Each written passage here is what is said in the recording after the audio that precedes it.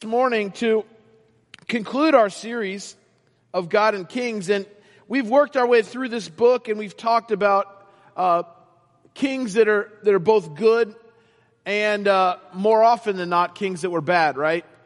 And last week we talked about Hezekiah, and he was finally a good king, and he returned to the worship of God, and he, according to the Bible, was better than any king before or after him. He got rid of all of the idols. He got rid of everything and tore down all the poles and focused the nation once again on the worship of the one true God. But then, immediately after him, his son goes right back to idol worship. In fact, Manasseh is said to be the worst of all the kings of Judah. You get the best king and immediately you go to the worst, and now it's kind of over for Judah. And Josiah is kind of this last remnant, this last good king. And in the midst of his rule, he comes across the Word of God. And it had not been found in years. It was there in the temple, but because of so many years of idol worship and turning away from God, they had abandoned this book. And so this morning, what I want to do is I want to look at Josiah. I want to look at how he responds to the Word of God when he finds it. And I think as we dig into this story, I believe there are going to be some learnings for us as well about what we should do and how we should treat this book also. So as we dig in, Josiah finds the law of the Lord, and the very first thing he does as soon as he gets it is quite obvious to us, right? He reads it. He studies it. So Josiah digs in and he finds out that this book has been found, and immediately he wants it read. In fact, if we continue reading on in the story, he actually doesn't just read it for himself, but he proclaims that it must be read aloud to the people. You see, Josiah was on a good path. He was kind of doing good things. This story starts off by saying Josiah did what was right in the eyes of the Lord, just like his father David had done. He was a good king, and yet some of the people had gone back to idol worship. Some of the people were still caught up in that. And so when Josiah reads this, and when he hears what the word has to say, he reacts, right? He's devastated. The very first thing he does when he reads the word of God is he tears his clothes. He hears this and he's broken, not because he has sinned so great, but because of the sins of his people. You see, Josiah is broken for the people of Judah. He knows that they've gone away from what God had called them to do. When Josiah hears the word of God, he reacts to it. Have you ever read something or learned something and immediately you responded emotionally? You know, you hear a story or you come across something and it just elicits a response immediately. That's what's going on with Josiah. He's read the word of God and immediately he's struck. Oh my goodness. He rips his clothes. He's devastated. The next thing he does is he responds to it. If we read on in the story in the rest of chapter 22 and we go on into chapter 23, you can learn, and I encourage you to go home and take the opportunity to do that because I think it's very significant to the story. We just didn't have the time to read it all. But what Josiah does is after he reads the word of God, after he is emotionally struck by it, he goes and he begins this process. He goes into the temple and he finds out that there's all these idols around still in the temple. He immediately has them tore down. And he finds out there's actually male prostitutes in the temple of God. He has all of them thrown out. In fact, that's not good enough. He has them thrown out of the country. And then he finds out that they've reinstituted the high places. And so he goes to all the high places and he tears them down and he destroys them. One by one, as he finds out the things that are going on in his nation, he gets rid of all of it. Because he's so affected by this book, so affected by it that he wants not only for himself, but for everyone to not even have the opportunity to turn to another God. So he responds to it. Then he reaffirms his commitment to God. You see, one of the things that we find in the Old Testament is we have a series of covenants. God makes covenants with his people. You probably remember some of them, right? I mean, the earliest one starts out with Adam and Eve.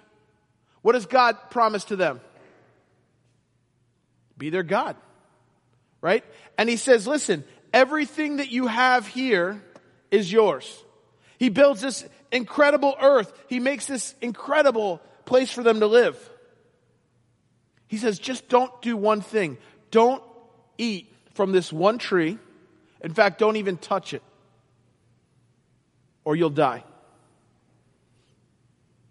And so we don't know how long this covenant goes on, but it went on for some time, right? God would come and he would walk with them in the garden daily. And then finally one day the covenant is broken, right? Adam and Eve take the fruit, they eat it, they're talked into it, they eat it. And all of a sudden now they realize good and evil. They realize that they're naked. They'd been naked for we don't even know how long. And all of a sudden they realize they're naked, they hide themselves, they make clothes. And then when God comes, they play the first ever game of hide and seek with him. Right? Just side note, don't play hide and seek with God. He's better at it than you are. He's going to find you. Right? And so God finds them and you remember that story. Well, we have a series of covenants throughout the Old Testament. God makes a covenant with David. God makes a covenant with Abraham. God makes a covenant with Moses. And so when Josiah comes across this, he's reading these covenants and he realizes we, the people, have broken the covenant we made with God. God has held up his side of the bargain, right? He continues to be our God, but we're not his people. We're going after other gods. And so he reaffirms the covenant and he has the entire nation do the same. They begin this process of reading the covenant and learning the covenant and reestablishing the covenant with God. So when Josiah finds this book, it has this tremendous impact. He's first dealt with emotionally, right? And then he responds and does something about it. And then he ups the ante of his commitment and the commitment of the entire nation. And so when I look at this, I think there's some very practical things for you and I to take away from this as well. The first thing is this, right? When it comes to the Word of God and we want to know how we should interact with this, kind of the first step is we've got to get something into our head, right? We have to study and learn from the Bible. That's a significant and important step. It seems like an obvious one, but this is more than just coming here and listening to me or Pastor Shane or Pastor Andy preach, right?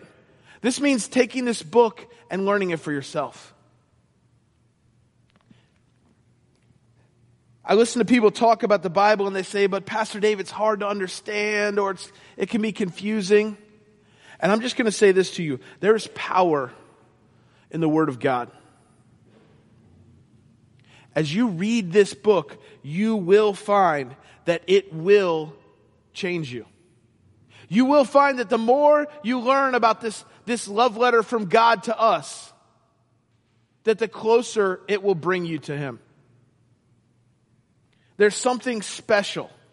We don't worship the Bible, right? We worship the author of the Bible. But there is something very special and significant and powerful about this book.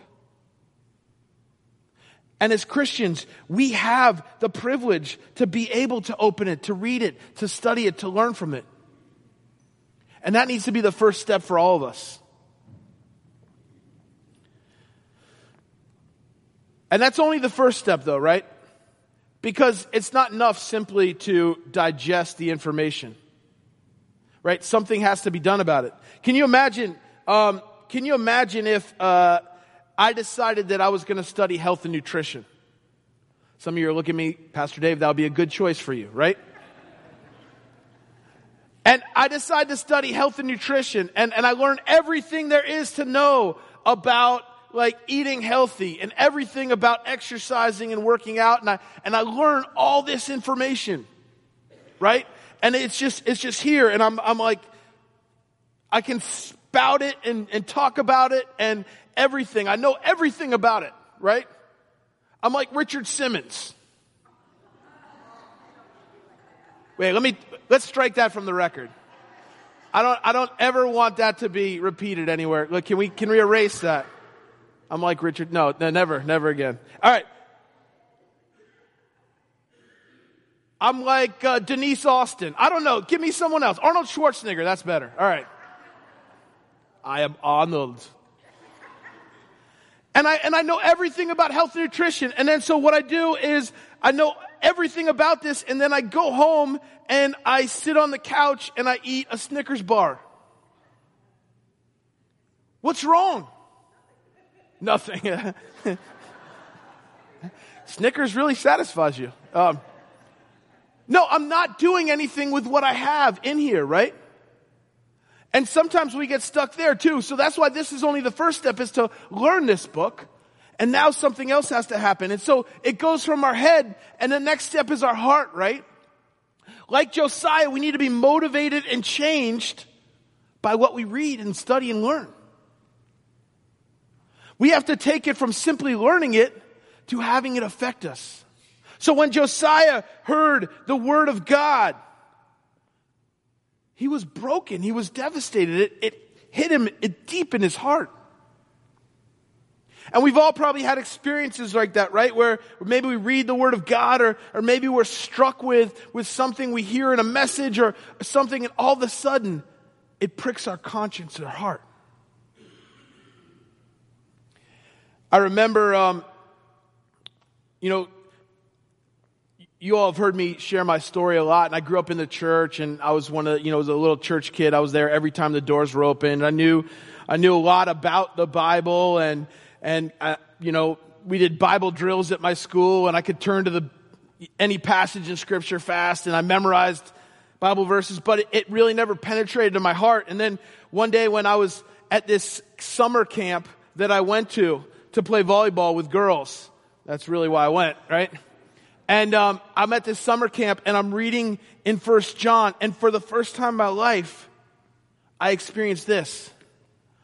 I'm reading 1 John. I'm actually skipping the meetings, and I'm reading in 1 John, and I'm overwhelmed with God's love for me.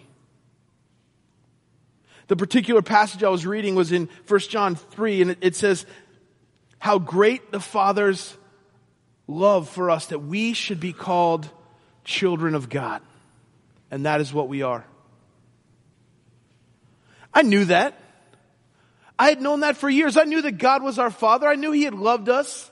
I knew that He sent His Son Jesus to die on the cross for my sins. I knew all of that. But this was the first time that it penetrated my heart. And there I am skipping the meeting, and all of a sudden I'm overwhelmed, and now it hits my heart, and I've got to do something about it. And so I run and find the meeting. I run where they're at in the church, and I interrupt the meeting, and I tell everyone about what has just happened. Because I'm struck by the Word of God. And that's what has to happen in our lives. We have to read and study this and allow God to do the work in our heart. And then when God does the work in our heart, we need to act in response to what we learn. That's when we get our hands dirty, right? That's when we have to do something. So for Josiah, what did he do? When he heard the word of the Lord and he saw that Israel, specifically Judah, had violated the covenant, what did he do? He went all throughout the nation on an idol-busting campaign. He got rid of every possible connection to Baal or any God other than the God of Abraham, Isaac, and Jacob that there was in the nation. Destroyed it. I'm sure not everyone was happy about that, right? I'm sure people resisted. I'm sure people were upset at him, and yet he did it because of what he read, because of what he learned, because of what God was doing in his heart. He had to respond. That's why I say almost every Sunday, the most important part of the sermon is not what you learn. It's not what you hear. It's not what the pastor, whoever's preaching that day, says. The most important part of a sermon is what you absorb into your heart and what you do when you leave. When God speaks to you and teaches you something, when you walk out those doors, are you going to do anything about it? And I hope that doesn't mean, when I say you, I'm saying you, like pointing at myself first. Because that's what God is calling us to. That's the example we learned from Josiah. He studied the law, he learned it, it affected his heart, and then he did something about it. In youth ministry, it's kind of an interesting thing because Pastor Shane could tell you, and anyone who's worked with kids, the nice thing about youth ministry is they respond pretty quickly, right? Now, getting them to stick with the response is the more challenging thing. But you go on a retreat or you'll give a message and all of a sudden the kids will jump up and respond, right? And I remember I was at a church up in Atlanta and I was preaching on a famous verse from Scripture, Micah 6:8. And I'm preaching on this, and this one little girl came up afterwards and she's like, "Oh, Pastor Dave, God is working in my heart because this message, you don't even understand what he's doing." And she was all excited and I'm sharing excitement with her. And so her immediate response was to do something about it. This is what she did. All right. She got the verse tattooed on her arm. Now listen, I'm not anti-tattoos. I have one myself. However, as a youth pastor, you do not want the kids in your youth group to get a tattoo as a result of one of your messages. Because that inevitably leads to an angry parent phone call. Which is the worst thing in all of youth ministry, true or false? The angry parent phone call, right? This particular one was one of the most angry ones I've ever gotten because it was a very, very public tattoo she got. It was large. It covered like her entire arm. And mom and dad were very genteel Southern people. And this was not as fitting into their culture, per se. And at some point in the conversation, I think I said, "Well, at least it's a Bible verse." And that didn't go over very well either. Right? But I remember her parents wanted me to tell her to get it erased, and I so I talked to her about it. But the main thing I said is, okay, so your response to this message touching your life is to get a tattoo. Now, the tattoo, that's between you and your parents, but between you and God is what's written on those words. If God spoke to you about this message, are you going to do justice? If God spoke to you about this message, are you going to love kindness? Are you going to walk humbly? Are you going to do the things, or are you just going to get a tattoo? And I think too often in life, we hear something, God speaks to us, and it's motivating, and we might even share about it with other people, or particularly today, right? We write great sermon on social media. God taught me this, right? And that's good. That's good that you're putting a flag in the ground, so to speak, that you're remembering or you're taking notes on an action. But are you doing it? And for Josiah, he took this thing that God had pricked his heart and conscience with, and he did it. Right? We're a church where we say we're all about grace. And that's true. And we don't have to do anything to earn God's favor.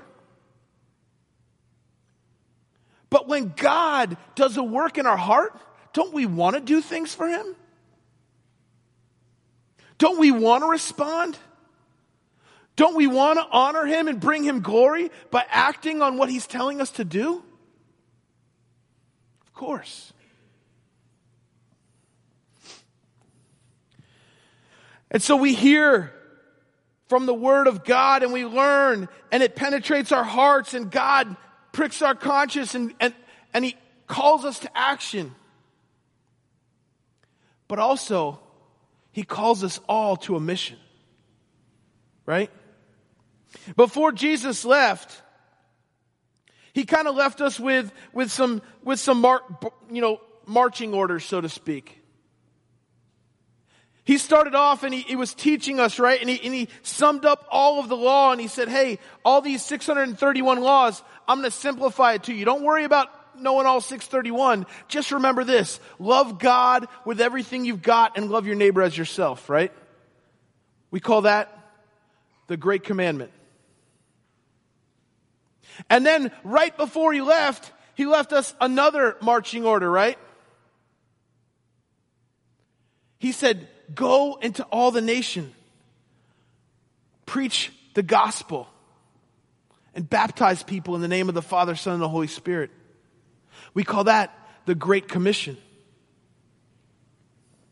So when we read this book and learn it, and it penetrates our heart, God is calling us to be Great Commandment and Great Commission Christians. People that love him, that love the world, and that share his love with the world.